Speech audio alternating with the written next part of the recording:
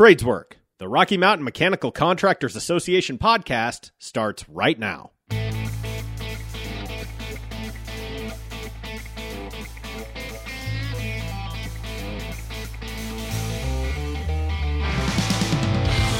your host, Dave DeVia. Welcome back to Tradeswork, where we highlight the issues important to the skilled trades our society depends on and always seeks to put Colorado first. We are fortunate in Colorado to have elected leaders who likewise strive to put Colorado first as they consider the issues that are critical to our state's success. There is no better example of this than the leadership of Governor Jared Polis. We are fortunate to have him here today. Welcome, Governor.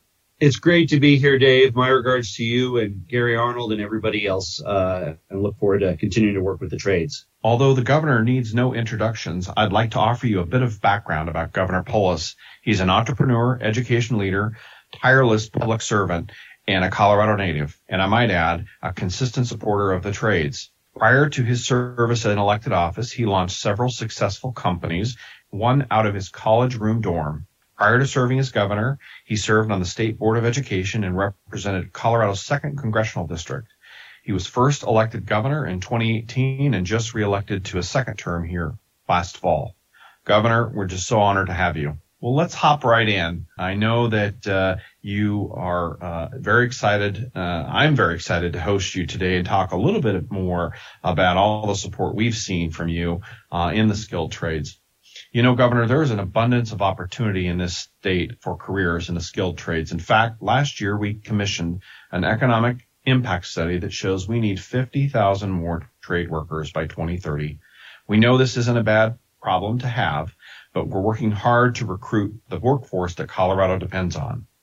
I know that workforce development is a huge priority of yours. Can you talk a little bit more about this priority and how you're raising the visibility around apprenticeships and the trades? Well, Dave, as you said in your question, it's a good problem to have. We all remember 0809 when we had people sitting around without work, right? That was tough. This kind of situation is tough in a different way. We have plenty of work for everybody. We need more folks to be able to get the skills they need to be able to earn a good living. It's a great opportunity as much as it is a challenge. We've invested in historic American Rescue Plan Acts and expanding access to work-based learning, including apprenticeships, registered apprenticeships, supporting people earn while you learn models. We also, last year we created something called Care Forward Colorado that made it free for Coloradans to get a healthcare degree like EMT, phlebotomist, and community college. Here we're working with the legislature. I'm confident we'll get it done to expand that to the construction trade. So free community college training. We support registered apprenticeships, also making it free for law enforcement, for firefighting, really to help people get the skills they need to fill these gaps. We also are looking at passing a $1,500 scholarship to students in the class of 2024 that they can apply apprenticeships, on-the-job training, trade schools, however they want to direct it. Because we want to elevate every form of training because we know that there's a lot of exciting pathways out there to success. It's not just four-year degrees. The reality is in today's economy, skills are critical for success. And the exciting thing is there's a lot of way to get those skills you need to get ahead. Yeah, and you and your team have done an excellent job in engaging the trades and those who are, I'd consider, non-traditional paths. You've covered a few of those, but you guys have done a great job at stakeholdering and reaching out and asking for input. We've been doing apprenticeships for over 100 years in the building and construction trades, and others are also coming to that kind of precipice and really trying to strive to attract workers. And so we thank you and your team for doing that. It's a pleasure to do this work together with you. So let's talk about boosting workforce development, specifically in the trades.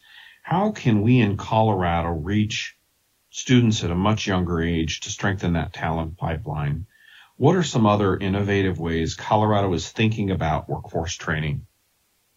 Well, getting students, people of all ages, but especially young people, exposed to the in-demand jobs we have sooner. One of ways to do that is while they're in high school. So we're expanding dual and concurrent enrollment programs, as well as apprenticeships while people are in high school through CareerWise, the trades. Sometimes the kids that aren't 18 can't do all of the work associated with trades, but they can do much of it. And then, of course, many high school seniors turn 18 during their senior year too. But we really want to focus on training Coloradans for Colorado jobs by starting early. And that means partnering with public schools, with community colleges, with the trades. The investments we're doing in math. Math achievement is critical for a lot of the work that is being done. In many ways, some of the apprenticeships entail applied math, but you need to have the basics there to be able to do that.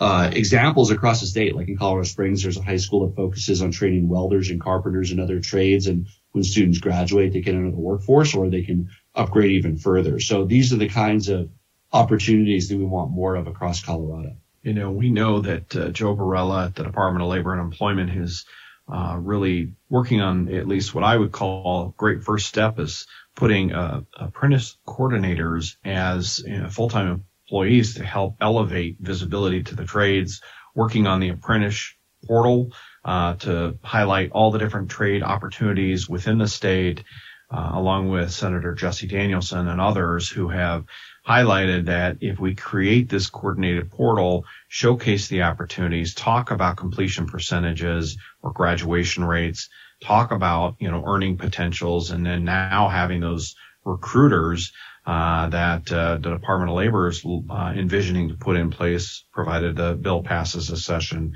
I think that's going to do great things to help those young folks learn about these opportunities. I agree. And Joe Barella is doing a great job over there. And we still have a lot of the kind of one-time federal investment, which gives us additional opportunities to do this work, at least for the next year or two. So talk to us, what other ways can the private sector, my employers, folks in the construction trades, work with state government to grow our workforce and keep our economy thriving? There's a lot of ways that you can do it. Certainly I would add, by the way, the Bipartisan Infrastructure Act in Congress is a huge opportunity for work to be done. We're working on more housing in Colorado, a lot of jobs associated with that, most importantly, an affordable place to live for people. We're proud of the opportunity now, $85 million in grant funds for regional talent development initiatives.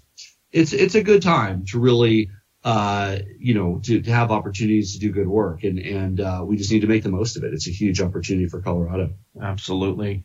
And I know we all have seen kind of the trades suffer because there's not been a whole lot of visibility in the K-12 system. Some of those programs were taken out, while I was in high school and after that. And it's great to see that resurgence and the K-12 system kind of embracing us again. Feeling very positive about this trajectory. Yeah, as I said, in the scheme of things, it's a good problem to have. You remember 08, 09, right? So, I mean, a lot of people who had the skills waiting around and not having work. And that was a terrible problem to have. The problem we have now is more of an opportunity than a problem. It's the opportunity for kids, people of all ages, to get the skills they need to earn a good living and with jobs today ready to get to work. So why don't we talk a little bit about the skilled trades? I know that you've been a big champion for the skilled trades. I know through the pandemic, you identified construction and service trades as being essential workers, which kept many Coloradans working during that pandemic. Construction, I argue, is a act of social distancing, and you saw the wisdom there, and you've been a great supporter. So how do the trades play into our economy, and where do you see that leading us in the future? Yeah, as you know, and that's not, some states kind of had shutdowns. We never did. Everything in construction, moved ahead, and, we were able to continue working and building, which is very fortunate because it was after that we had a supplies crisis. There were actually supplies were fine during the early stages of the pandemic. And then later on, there was a big problem. And that's just because the other states that had been in, the ones that had shutdowns were starting again. And then we kind of had start on that. We are focused on saving people money. And obviously there's a lot of ways we need to do that, from scholarships to training. We're projected to add 50,000 additional workers in the skilled trades in just 6.5 more years. That's at the end of the decade. And a lot of that is thanks to the Bipartisan Infrastructure Act, Inflation Reduction Act, American Recovery Plan Act. It's a good time for infrastructure, right? Whatever you say about President Biden, he's a guy that believes in infrastructure, believes in building things. And I think those values are reflected in the actions of Congress. They're also reflected in our actions here in Colorado. House Bill 260, our own infrastructure bill we passed ahead of the federal one, our road funding, our bridge funding, all in good shape. And now it's just a matter of having the right people with the right skills to get the work done. And we want to bridge that gap. Yeah, we couldn't agree more. And, you have talked a lot about your commitment to saving folks money, and we've seen those investments, at least in workforce development, specifically the Opportunity Now grant and many others work their way through either the legislative process or through your agenda. And we've been very supportive along the way and will continue to do so. It's an exciting time with huge opportunities. And we just want to work with you to remove barriers. So no matter what people's background are or where they live in our state, they can have access to the skills for skilled trades and earn a good living and help power our economy. Agreed. It's nice that I think we can all sit here and talk about, you talked about the way some states didn't do things right during the pandemic and shut down, construction workers in addition to many other industries. What are some ways in looking around at both your leadership position within the Governors Association and talking to your fellow compatriots, from coast to coast? What has worked in other states that we ought to be thinking about here? We're always like to learn from other states. And I think one thing that we need to do better on in Colorado is making housing more affordable, right? To a certain extent, we're victims of our own success because people want to live here. The average housing price in the Denver metro area has shot up to $600,000. And that's a problem because it's hard to afford a home at that cost. So what we need is more lower cost housing inventory for purchase and for rental. I mean, I'm obviously passionate about people owning homes because they can build equity over time, but we need more low cost rentals for people starting out and young people too. But we need more homes that people can buy, in the 200s, the 300s and build equity. And maybe they'll move into one of those $600,000-$700,000 homes in 10 or 15 years. But if they can't get their foot in the door, they're not going to be able to build that value. And so we're really working on a major housing reform by cutting red tape, incentivizing lower cost housing across the state, broad support from labor and business and together along with the environmental community to help end our housing crisis. It's really a win-win because it's also jobs, right? We want to build more houses. That's work for the trades. But more important, it's a place for people to live. And that's what we risk losing in our state if we don't change our course. Because while you're at 600,000 today, it could be 1 million in 5 years, and that puts it further out of reach for middle class. And we've seen some of your work in this space. We've seen 213 introduced and some other concepts being sussed out by your team. What are the other strategies that you have in order to help solve this? Because we agree, we need 50,000 more workers in Colorado, but if we don't have a place for them to live, we're going to face a far different crisis. And so workforce housing and attainable workforce housing is a big issue for us. So what are the other strategies you're envisioning here, and how can we play a role? Yeah, there's a bill Representative Lindstedt has that would prevent no growth policies, which might sound good to some people. What they basically mean is when a city does no growth, it forces the growth to occur in other communities and then forces the home prices up. So we don't think that's a good way to work together. You have to have more regional planning. You have to have more housing close to where jobs are. We're also very excited to be working on supporting prefab and modular housing, a lot of great new technology that can apply, especially in the mountain communities where the building season, construction season is very short because of weather. We think those have a lot of applicability. But by creating more housing supply, we can increase home options in every budget so people can live where they want to live. It ties into infrastructure too, including transit. We should have more convenient transit for people who want it, meaning light rail, bus. People should have the opportunity to live near that if they want. In an affordable way.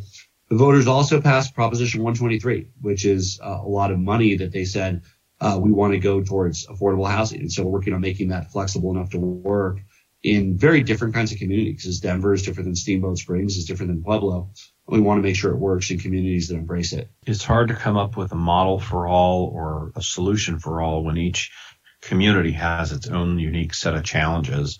But we agree with Lindstedt. We agree that, your administration, that we got to collectively solve this together. Because if we don't, we're already the most expensive real estate without a beach.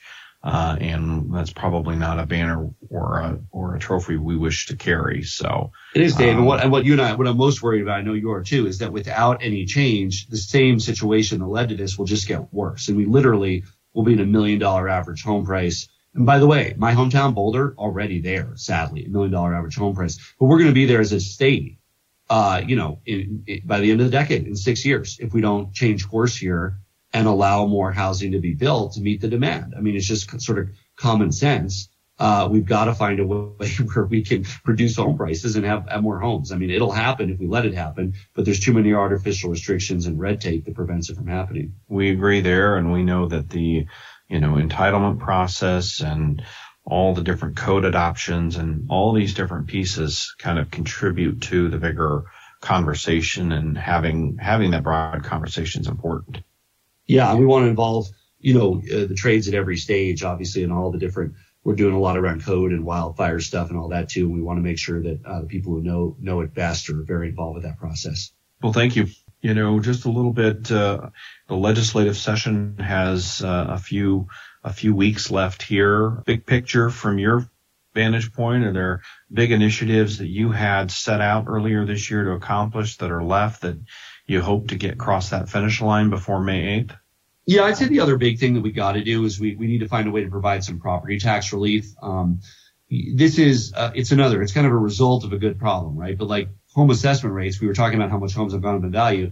If you owned a home, you were very lucky. You went up 26% average in our state in value the last 2 years. But that also means people's tax bills, if we don't provide some tax relief, will also go 26%. And very few people's earnings have gone up 26% in 2 years. I mean, maybe some of your members have. That's great. But most Coloradans, their earnings have gone up maybe 10% in 2 years, not 26. So we are working, and hopefully we'll roll out soon, a way to provide property tax relief to homeowners. That's another kind of key item we need to accomplish before the legislature leaves. Well, great. Well, we look forward to engaging in that discussion, or at least understanding how we can engage and see that through, and are here with an open door. If you guys, as your administration continues to kind of look at the ticking clock that is May 8th, if there are other things that we can engage in, or our listeners can, we certainly would welcome that invitation. And soon I'll be signing the budget. It's a budget we can be proud of. It contains room for all these things we talked about, the free community college, the apprenticeships, but also record funding for our schools, for education. I mean, it's local control in our state, Dave, but this funding enables our schools to do more partnerships and incorporate the trades and dual and concurrent enrollment. So, I mean, the fact that we're able to give a record increase in funding to our schools this year, over close to 10%, will really encourage all that innovation at the local level. Well, great. I know it's a big budget proposal for the state, and I know that the team's worked very hard to put it together, and hats off to the JBC members who, I would not want their job as they kind of figure out, all the different pieces and part that make up that $30+ billion budget. Yeah. And as you follow the Golden Dome closely, but the way it works is with the money reserved in the budget for these programs we talked about, and they're very likely to happen. I mean, it's almost like the bills need to pass it to define it, but like the fact that the money's there and in the budget, pretty much greases the wheels for everything we talked about on this call to occur. Like it basically is, they still got to get the bills all the way through, but the hard part was the money, and the money's in the long run. That's the good news. All right. We always like to ask our guests one last question, a little bit of a curveball for you. I know when you were an elementary school Jared Polis, you probably weren't envisioning being governor one day. Tell us, what did you want to do when you grew up, and what was your dream and aspirational goals? Well, you said it's a curveball question, so I'll go with that, and I'll say baseball. I would have loved to be a professional baseball player, but and I played through high school, but I was never quite able to make the bigs. Oh, well, that's great. Well, we'll have to. Do you participate in a softball team at this point? Can we come watch? Well, when I was in Congress for 10 years, the highlight of that was the congressional baseball game every year. We played at National Stadium. I love to play baseball recreationally. My daughter's in Little League, so I join them sometimes. I also have played softball over the years. I'm not on a regular team now as governor, but I definitely prefer hardball. But I like them both, and as I said, now I'm just living vicariously through my daughter in Little League. Well, we're going to come watch you if you're still playing. Let's do it. All right, thanks, Dave. All right, folks, that concludes our show today. Thank you to Governor Polis for coming out and participating and being our guest today. Stay tuned for more industry insights, news, and information about the women and men building our communities, building our skylines, and building our future. Tradeswork is a production of the Rocky Mountain Mechanical Contractors Association. For more information about our organization, please visit rmmca.org.